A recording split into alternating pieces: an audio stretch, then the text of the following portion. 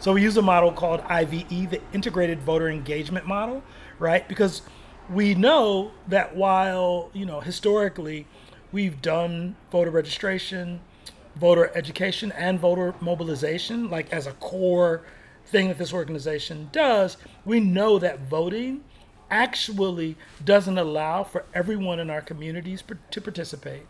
So we want to make sure that the majority of folks in our community can participate, right? And so when you talk about civic engagement, when you talk about voter engagement, we want to make sure that we get the most robust participation as possible. Now, as it relates to our interaction with voters, as I said before, voter registration will be something that we engage in the near term, right? Why voter engagement, of course, is important for us. There's a couple of reasons.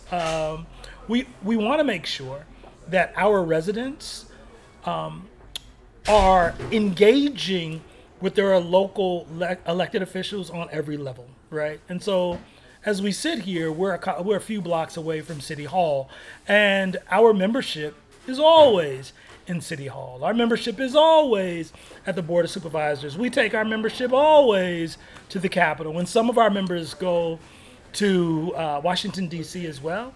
But we want to make sure that our influence extends beyond just sort of the forward-facing advocacy and education of our elected or our selected politicians.